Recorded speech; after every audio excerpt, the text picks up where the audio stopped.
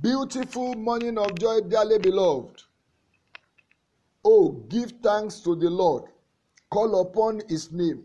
Make known his deeds among the peoples. Sing to him. Sing psalms to him. Talk of all his wondrous works. Glory in his holy name. Let the hearts of those rejoice who seek the Lord. Seek the Lord and his strength. Seek his face evermore. Remember his marvelous works which he had done, his wonders, and the judgment of his mouth. Psalm number 105, verse 1 to 5. Amen.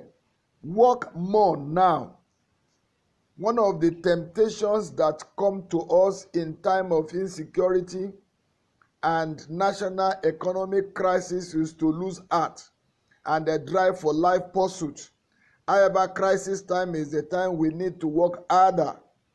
Beyond surviving, trying time is preparing for the time of peace. Hard work in the time of economic crisis will pay at the time of peace. Do not be too concerned to survive to forget that no condition is permanent.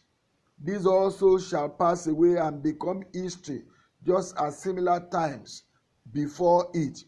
We must work harder now that we may not go with this trying time as part of its statistical data. Elimelech was too concerned about surviving famine in Israel and took his family away to Moab in order to live and not die. But that panic decision was what took his life and that of his two sons, leaving Naomi, his wife, and Ruth, his daughter-in-law, as widows. See Ruth chapter 1, verse 1 to 7. Elimelech's kinsman Boaz, on the other hand, remained and labored on his business while the famine period lasted. Boaz survived and prospered in Bethlehem of Judah. Ruth chapter 2, verse 1 and 3 says of him, there was a relative of Naomi's husband, a man of great wealth, of the family of Elimelech. His name was Boaz. Then she, Ruth, left and went and gleaned in the field after the reapers.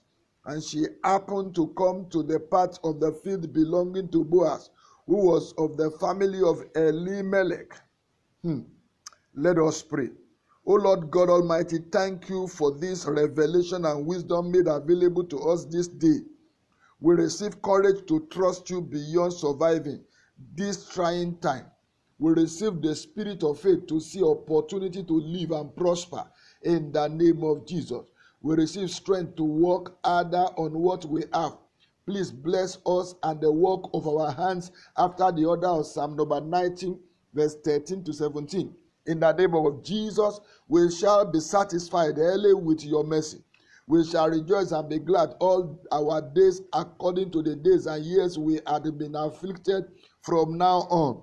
O God, let your work appear to us, your servant, and your glory to our children. Let your beauty be upon us, O Lord, our God. Our Heavenly Father, establish the work of our hands for us. Yes, establish the work of our hand. Amen. Amen. Amen. In Jesus' name. Settle. Abayomi Ayinde Adegboyega, your daily prophetic takeover partner, says, work harder now, and you shall prosper.